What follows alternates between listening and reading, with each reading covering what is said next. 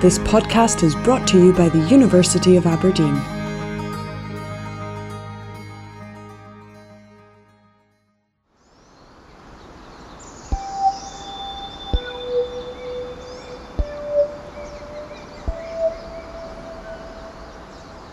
Hello, welcome to the postgraduate podcast at the School of Language, Literature, Music, and Visual Culture. I'm Dr. Seokjun Kim, School Director of Postgraduate Research at the University of Aberdeen. So this is our very first episode of the PGR podcast, and I'm excited to start our series by inviting Matthew Lee and Samuel Weaver to the program. Hi both. Hi Jun. Hello. So I guess you two must be quite important, so that's why you are the first guest to our series. Could you perhaps introduce to us who you are and what your role in our PGR community? Well, Matthew, I think you have seniority over me, so I'll let you go first. I'm not sure if anybody is senior to anyone else. Go for a more egalitarian approach, but anyway.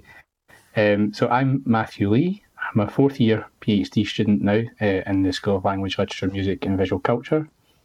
I'm being a postgrad rep now for about a year. And basically in that role, I'm a kind of first port of call. If students want to raise an issue that they've got, they feel that we could flag up with teaching staff.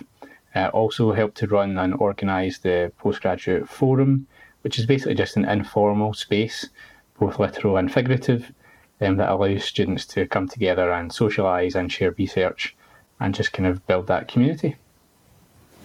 Excellent. So I take this, Samuel, you are starting your role as the PG Rep from this academic year, right? Yes, this is my first year from my third year. This is my third year of my PhD. And I'm an English PhD studying, in particular, Renaissance literature and esotericism in relation to Renaissance literature. And I want to reiterate what Matthew said, is that I'm eager to engage in a very supportive role for PGR students, because I have actually used the support structure that's here at the university and benefited from reps and student support myself, and I want to enable other students to use that if they need it and if it benefits them in their course. Excellent. So, before we get into the details of the PG representatives' roles and the PGR community and all other bunch of questions and topics that we will discuss, I think it's good to know a little bit more about yourself. So who are you, and maybe a bit of a background about yourself before you started your journey to your PhD study. Perhaps maybe Matthew, you can go first. Yeah. So one of the things that I realised about the journey towards doing and finishing a PhD is that no two journeys are the same, and actually there's a lot of diversity in terms of the paths that people take to becoming a PhD student. For my part, I went to the University of Strathclyde between 2006 2010, did a history degree, eventually started working for MPs, MSPs. In 2012 I moved down to London and worked in the House of Commons, and then after that I worked in roles in the private sector doing public affairs roles. Got to about 5 years into living in London and realised that it was starting to wear a little bit thin. I'd always had a little bit of an itch that I'd wanted to scratch about doing a PhD. I'd kind of started making some steps towards it after I finished my undergrad, but I decided against it in the end. But as I say, I had this itch that I kept wanting to scratch, and one day I just kind of decided that if I don't do it now, I'm never going to do it at all. So I moved back home in February 2017, back to Glasgow, and then September 2017 started a master's course in Scottish History, University of Glasgow, with a view to doing a PhD. And kind of wasn't totally sure about what I would focus on, but I knew I wanted to do a PhD, and just happened to be in a seminar one day, and we were talking about the Scottish Enlightenment. Towards the end of the seminar, we started talking about new research in the Enlightenment and different views on the Enlightenment, especially with it in terms of its relationship to colonialism and race and things like that. And I got interested in it. It just sounded like a fascinating topic, and sort of delved into the whole world of Scotland and the slave trade. And then from there, I've not really stopped, and I've been researching Scotland's historic connections to the slave trade and slavery in the Caribbean ever since. And that's kind of what I'm doing my PhD on, looking at the literary aspects of that relationship. So I suppose, again, just to reiterate, there's no one straightforward path to becoming a PhD student. And I think one of the strengths of our school is that the student body is diverse and brings a whole different range of experiences and perspectives. Wow, that's amazing. So you have had a kind of completely different life before you started your PhD life, I guess. Yeah, I suppose you're right about that. I kind of have a pre and post PhD life, if you like. But I think actually, and this is something that prospective students should think about as well, is kind of like, what skills do you have already that'll feed into the PhD? So I'd already been working as a researcher, as I say, in the House of Commons and things like that. So I had a lot of the kind of basic research and communication skills under my belt. I've obviously developed them as I've been on the PhD journey. But actually what I was able to do was take professional skills and life skills from my kind of pre-PhD life. Yeah. And sort of use them in my PhD life. So I think there's all sorts of connections and things like that, and these are kind of mutually supporting. Right, Samuel. So how about you? You do have a interesting pre-PGR life before you joined us. I very much agree with Matthew that there's so many different paths to take. And it's not actually necessary to go, hires or sixth form to university and do your undergrad and then your MA or however it's done and then your PhD. Because I did that straight out of. I took a gap year and then I went to university to do classics, and then I actually dropped out halfway through. The first year. Wow. And went to work in primary healthcare, and so I worked in the NHS for a few years. Oh, really? Doing that. I didn't know that. Yeah, and then I did some social care, and then after I wound some of that up, I said, kind of like Matthew said about, if I don't do it now, I'm never going to do it. But I said that about my undergraduate years, and I did well in my undergraduate years, and then I went on to do my MA, and then I actually took another year out, and I was actually doing a house sit up here very randomly in Aberdeenshire, and I decided to research who was interested in the subject I was interested in at Aberdeen University, and I found someone, my primary supervisor, and I decided to visit her whilst I was here, and everything just evolved from there. And so what I would say is that it's for anyone, because I came as a mature student, it's really never too late. That's well, this is quite interesting. So I guess this makes the three of us kind of similar. Although each of us has had a different path, but I myself, I might have mentioned this to you in another occasion, but I also started my PhD quite at a later stage. So I think that this kind of journey, and I think that both of you kind of highlighted that often many PGR students, they start their PhD study not directly from, say, undergraduate and master's and PhD.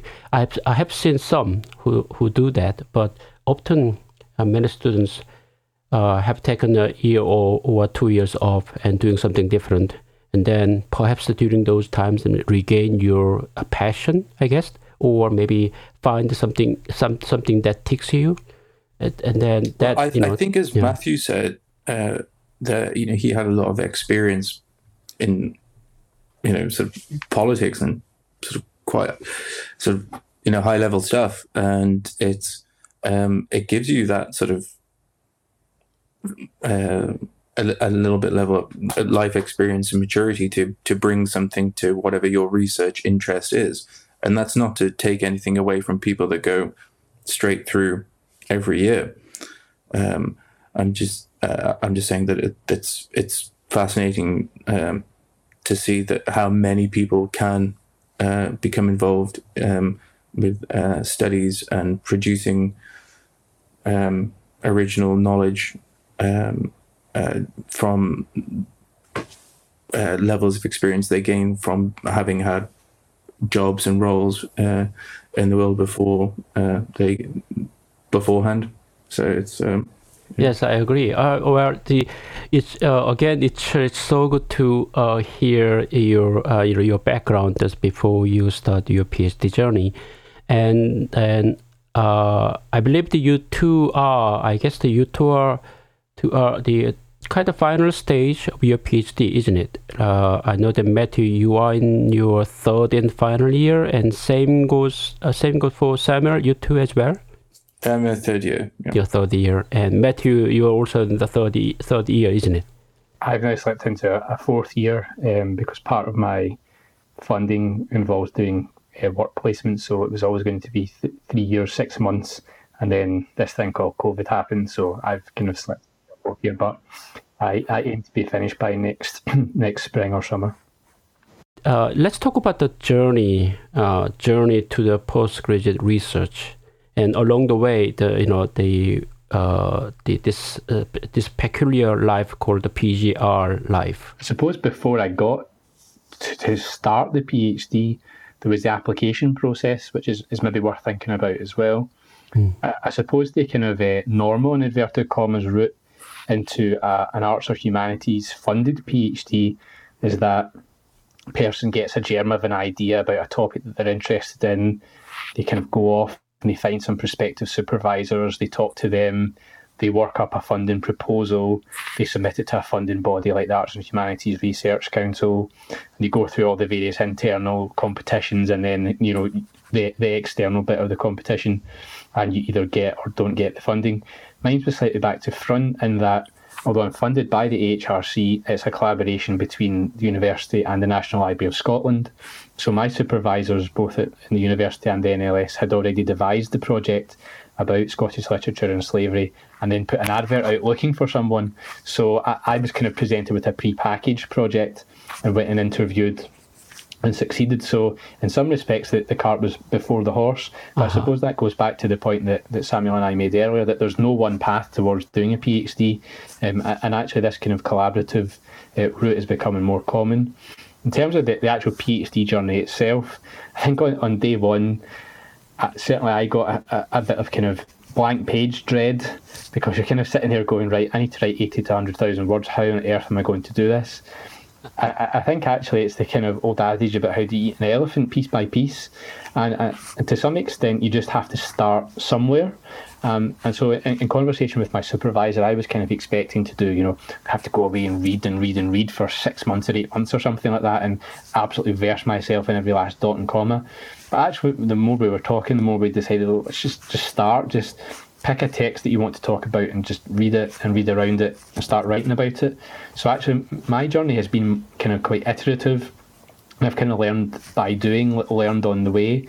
So I kind of started at the beginning and I've kind of developed a draft, and now I'm going back over it. So it kind of took me, kind of 2 or 3 years to get to a point where I had more or less all my draft chapters done, and now really in the fourth year, it's just about refining it. But, in terms of the twists and turns along this path, there's always going to be issues, there's always going to be kind of challenges, intellectual challenges, logistical challenges, having to move around or not being quite sure how to move the project on. And sometimes it feels like, am I failing at this? Am I not doing it properly? But again, actually, I tend to find that when you talk to people, everybody experiences those things, and you're not alone in that experience. And there is a kind of supportive network at the University of Aberdeen to help you with that.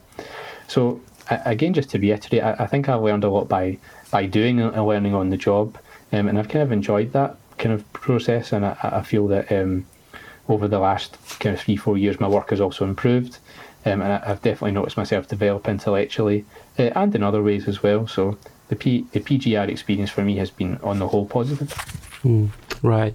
Yeah. What about you, Samuel? Yeah, on the last point there, I think it's been a mainly positive experience. But again, back to the different pathways.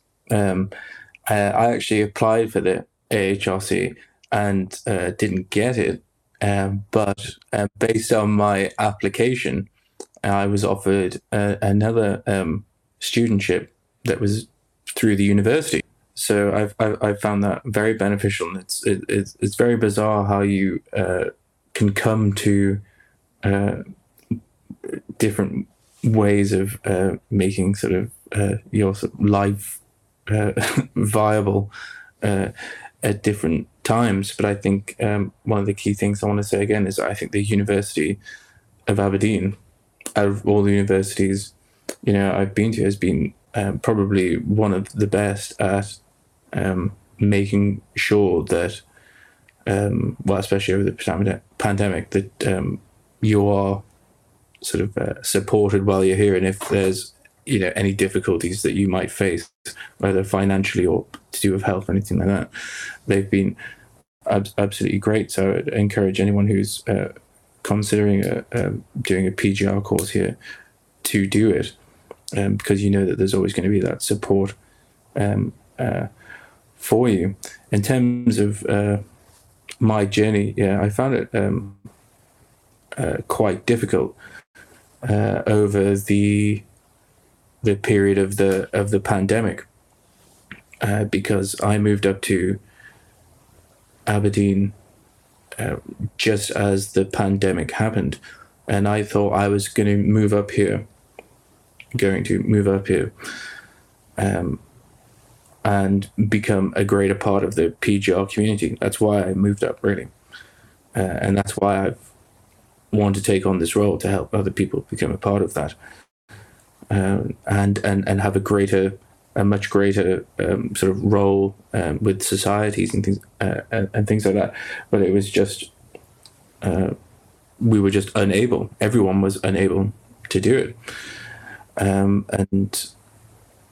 I found that sort of very difficult over the past 18 months. But if I can, in any way through this role, help other people to have a very successful time here and enjoyable time, then that's what I want to do. Yeah, I'd like to pick up on what the Matthew mentioned, that the process of a PGR research project.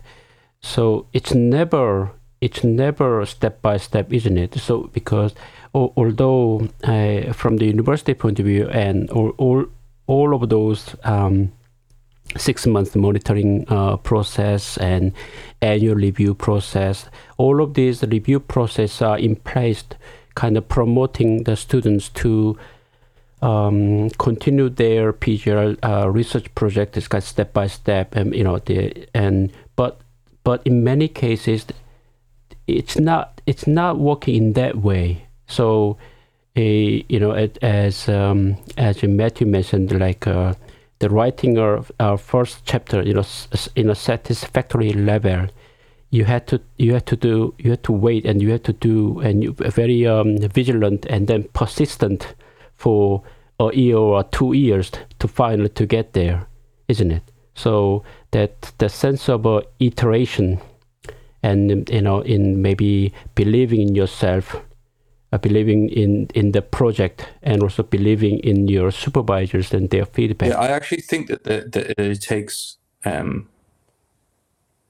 2 years to get that first chapter, rather than 1 year. Yeah. Because you've got to have that back and forth with your supervisor and establish that relationship. And I think that's really important, to have a really good relationship with your supervisor. So speaking which, because that's actually such a nice backdrop for the next question. So we all know that even though those who are thinking about doing a PhD, they also know that building a good relationship with your supervisor is the most important. But But how can one do it?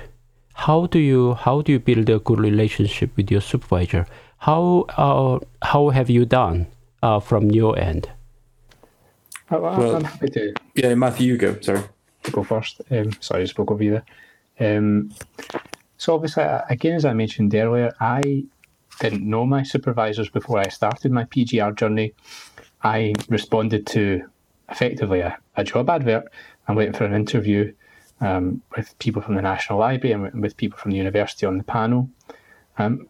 So again, slightly kind of cart before the horse, because the kind of normal way of doing it in inverted commas is you go and find your supervisor and you build up a rapport that way. So I suppose I was coming a little bit cold when I started. I think what you have to do is just speak to them with an open mind, try to take on the feedback that they give you. Bear in mind that they're not necessarily your boss per se, that they're there to advise you and to help you, but definitely to take on board what they say and try to sort of reap the rewards or reap the benefits of their experience, given that they'll have done a PhD, they'll have written books, articles, so on. So I think that's the first step of sort of just trusting that your supervisor's got the experience and the knowledge and the expertise to help you. And I think also as well, just being enthusiastic and trying to be proactive and develop that rapport. If you see something that they think that they might be interested in reading, just drop them a quick email and say, I saw this and thought of you. The little things that we do to build up relationships in any walk of life, be it a job, be it in a kind of social context. And a bit like the PhD itself, I think that relationship with the supervisor is iterative.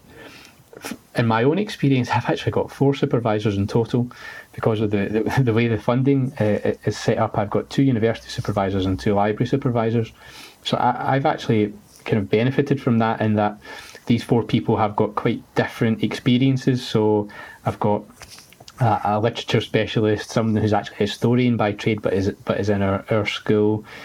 On the library side, someone who has a PhD, a kind of interdisciplinary PhD in history and in Scottish literature, who's a manuscript curator by trade, and another supervisor who's an expert in rare books. So I've actually been able to kind of lean on different people at different times and use their experiences. So that's been really positive for me.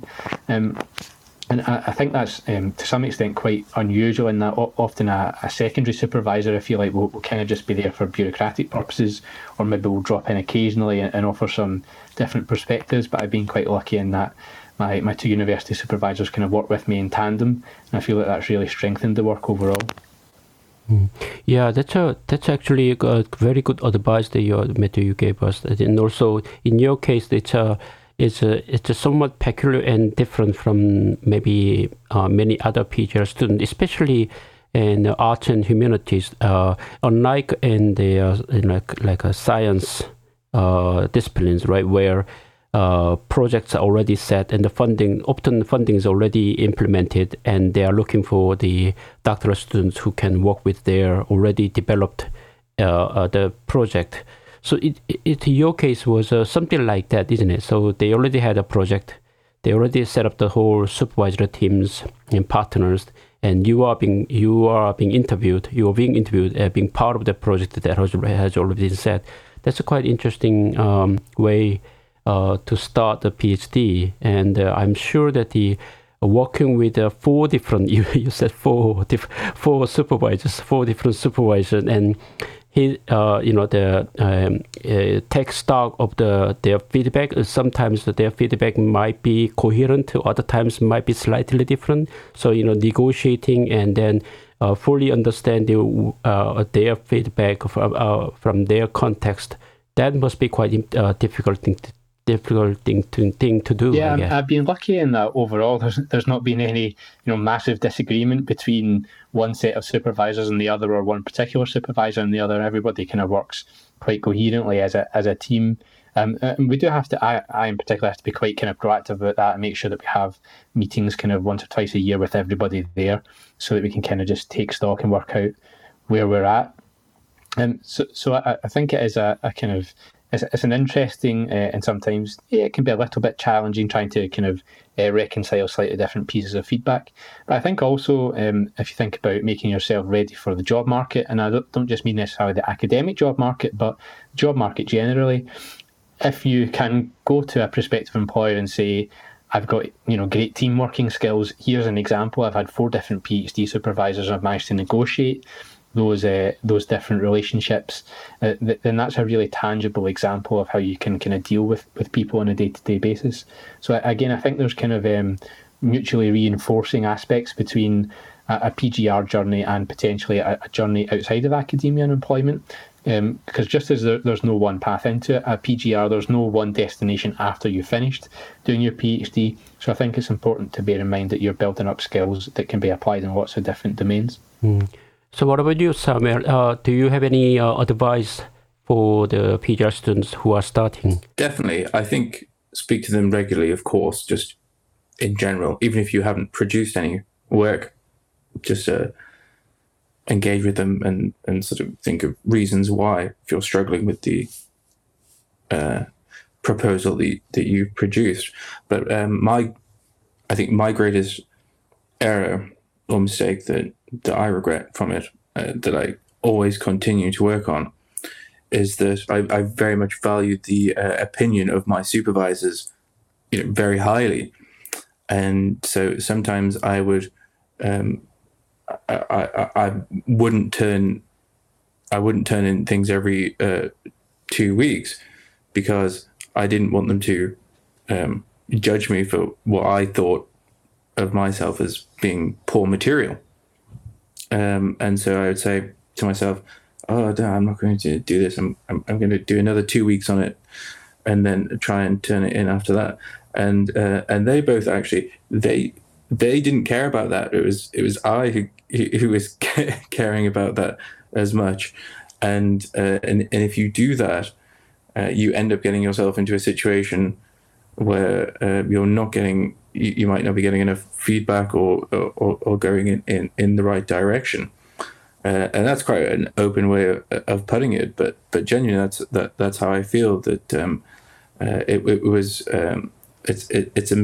It's a mistake not to do that, and I still do worry about and feel embarrassed about the material that I produce. But if you don't turn anything in, regularly and get that regular feedback so you can improve on it, then you're never going to get anywhere. So the one thing I would say to people coming in the first year is just turn something in, because they don't care. They if it's good or bad, they just want to show you how to improve. Yes, not necessarily. I guess that they don't care, but they care, of course. Yeah, that's not. I didn't mean they don't care if it's like absolute trash. It's got nothing to do with the subject. But yes, do you know what I mean? They want you to go through the process and carry on doing well. Yes, but I think that what Samuel you mentioned is extremely important. The most frustrating things that I would experienced from my PGR students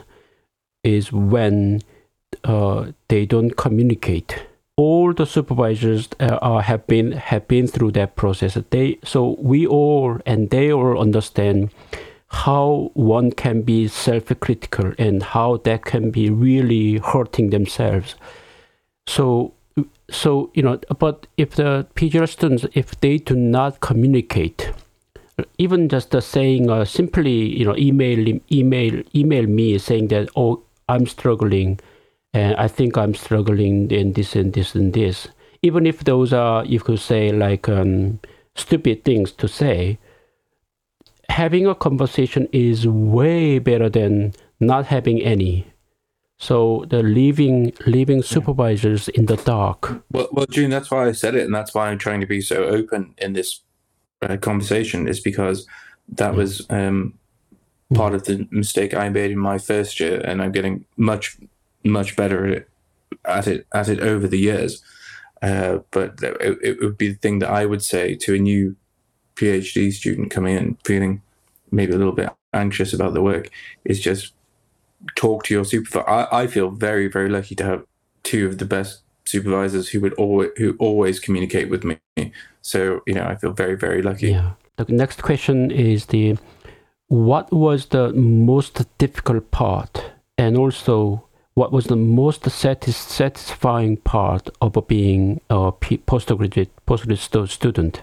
I think the most difficult part of it is probably, or for me anyway, is probably how self-starting you have to be to make a PhD work. Ultimately, the only person who's going to finish writing the thesis is the student themselves. And that does require kind of quite iron discipline to, with nobody kind of on your back to do it really, to every day get up and at least do something towards finishing the PhD. And it doesn't have to be that you sit and write 2,000 words every day. It might be that you read a journal article. It might be that you respond to some pressing emails, but whatever it happens to be.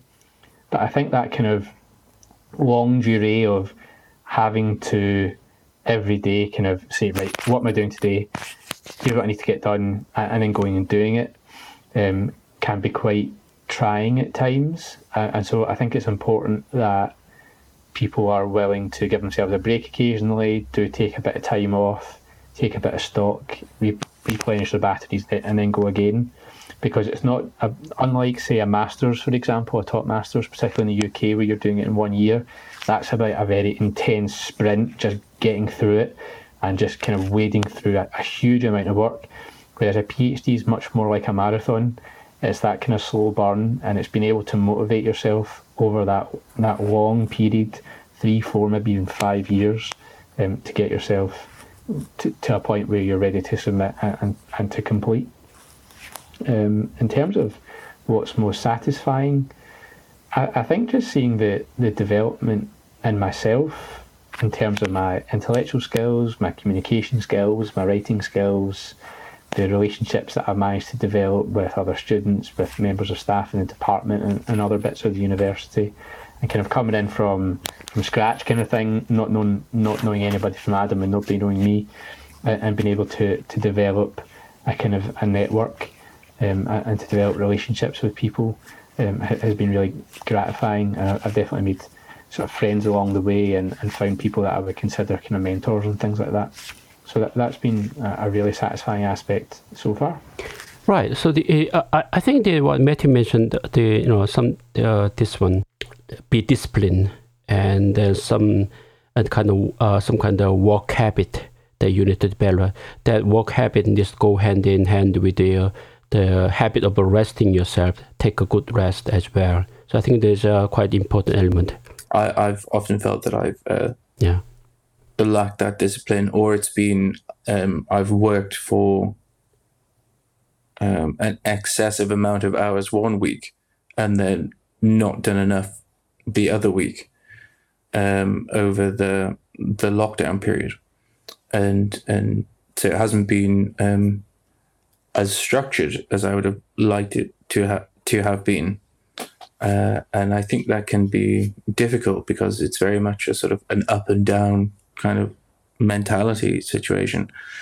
And I don't think it's necessarily always conducive to being successful. Or so, and that's why I think, having a rep or having this, the PGR society is good, because it can help in creating that little bit of structure just to make sure that you get things done in a structured way that is not detrimental. Because I think there are some ways to work that are positive, but there are some ways to work that can be quite destructive. Yeah. So I think that the having a really good relationship with your supervisors and getting the best support from your supervisors, that's really important. But that's not the only thing that you need. You actually need a community, isn't it? Like the PGR community, where you can get help and support. I think in that regard, the role of you two as a postgraduate representative might be quite important. So currently, what are you planning for our PGR community to help promote their own, the successful life as a PGR students? I mean, in terms of how the forum has worked in the past, when I first started at the university, it was very focused on research papers. People would come along and share what they've been doing in their PhD and people would ask some questions, and it tended to kind of start and end there. More recently, the previous PG reps had changed things a little bit and made it much more informal and a bit more social, I would say. Obviously, the pandemic curtailed a lot of that. So last year, we hosted everything on Teams, and really they were just informal get-togethers. So I think in broad terms, our basic plan is to try and do as much in-person stuff as we can, to try and make it as social as we can, and to try and make it as interesting and varied as we can. But ultimately, if students want us to do something else, then they're our boss effectively. We're there to reflect what their priorities are and what their views are. So it's up to the students themselves to try this thing, and we'll do as they ask. Lovely. Thanks, Matthew and Samuel, for taking your time to talk to us. So this concludes our first episode of the PGR podcast. We'll come back with another episode in due course. See you then. Bye.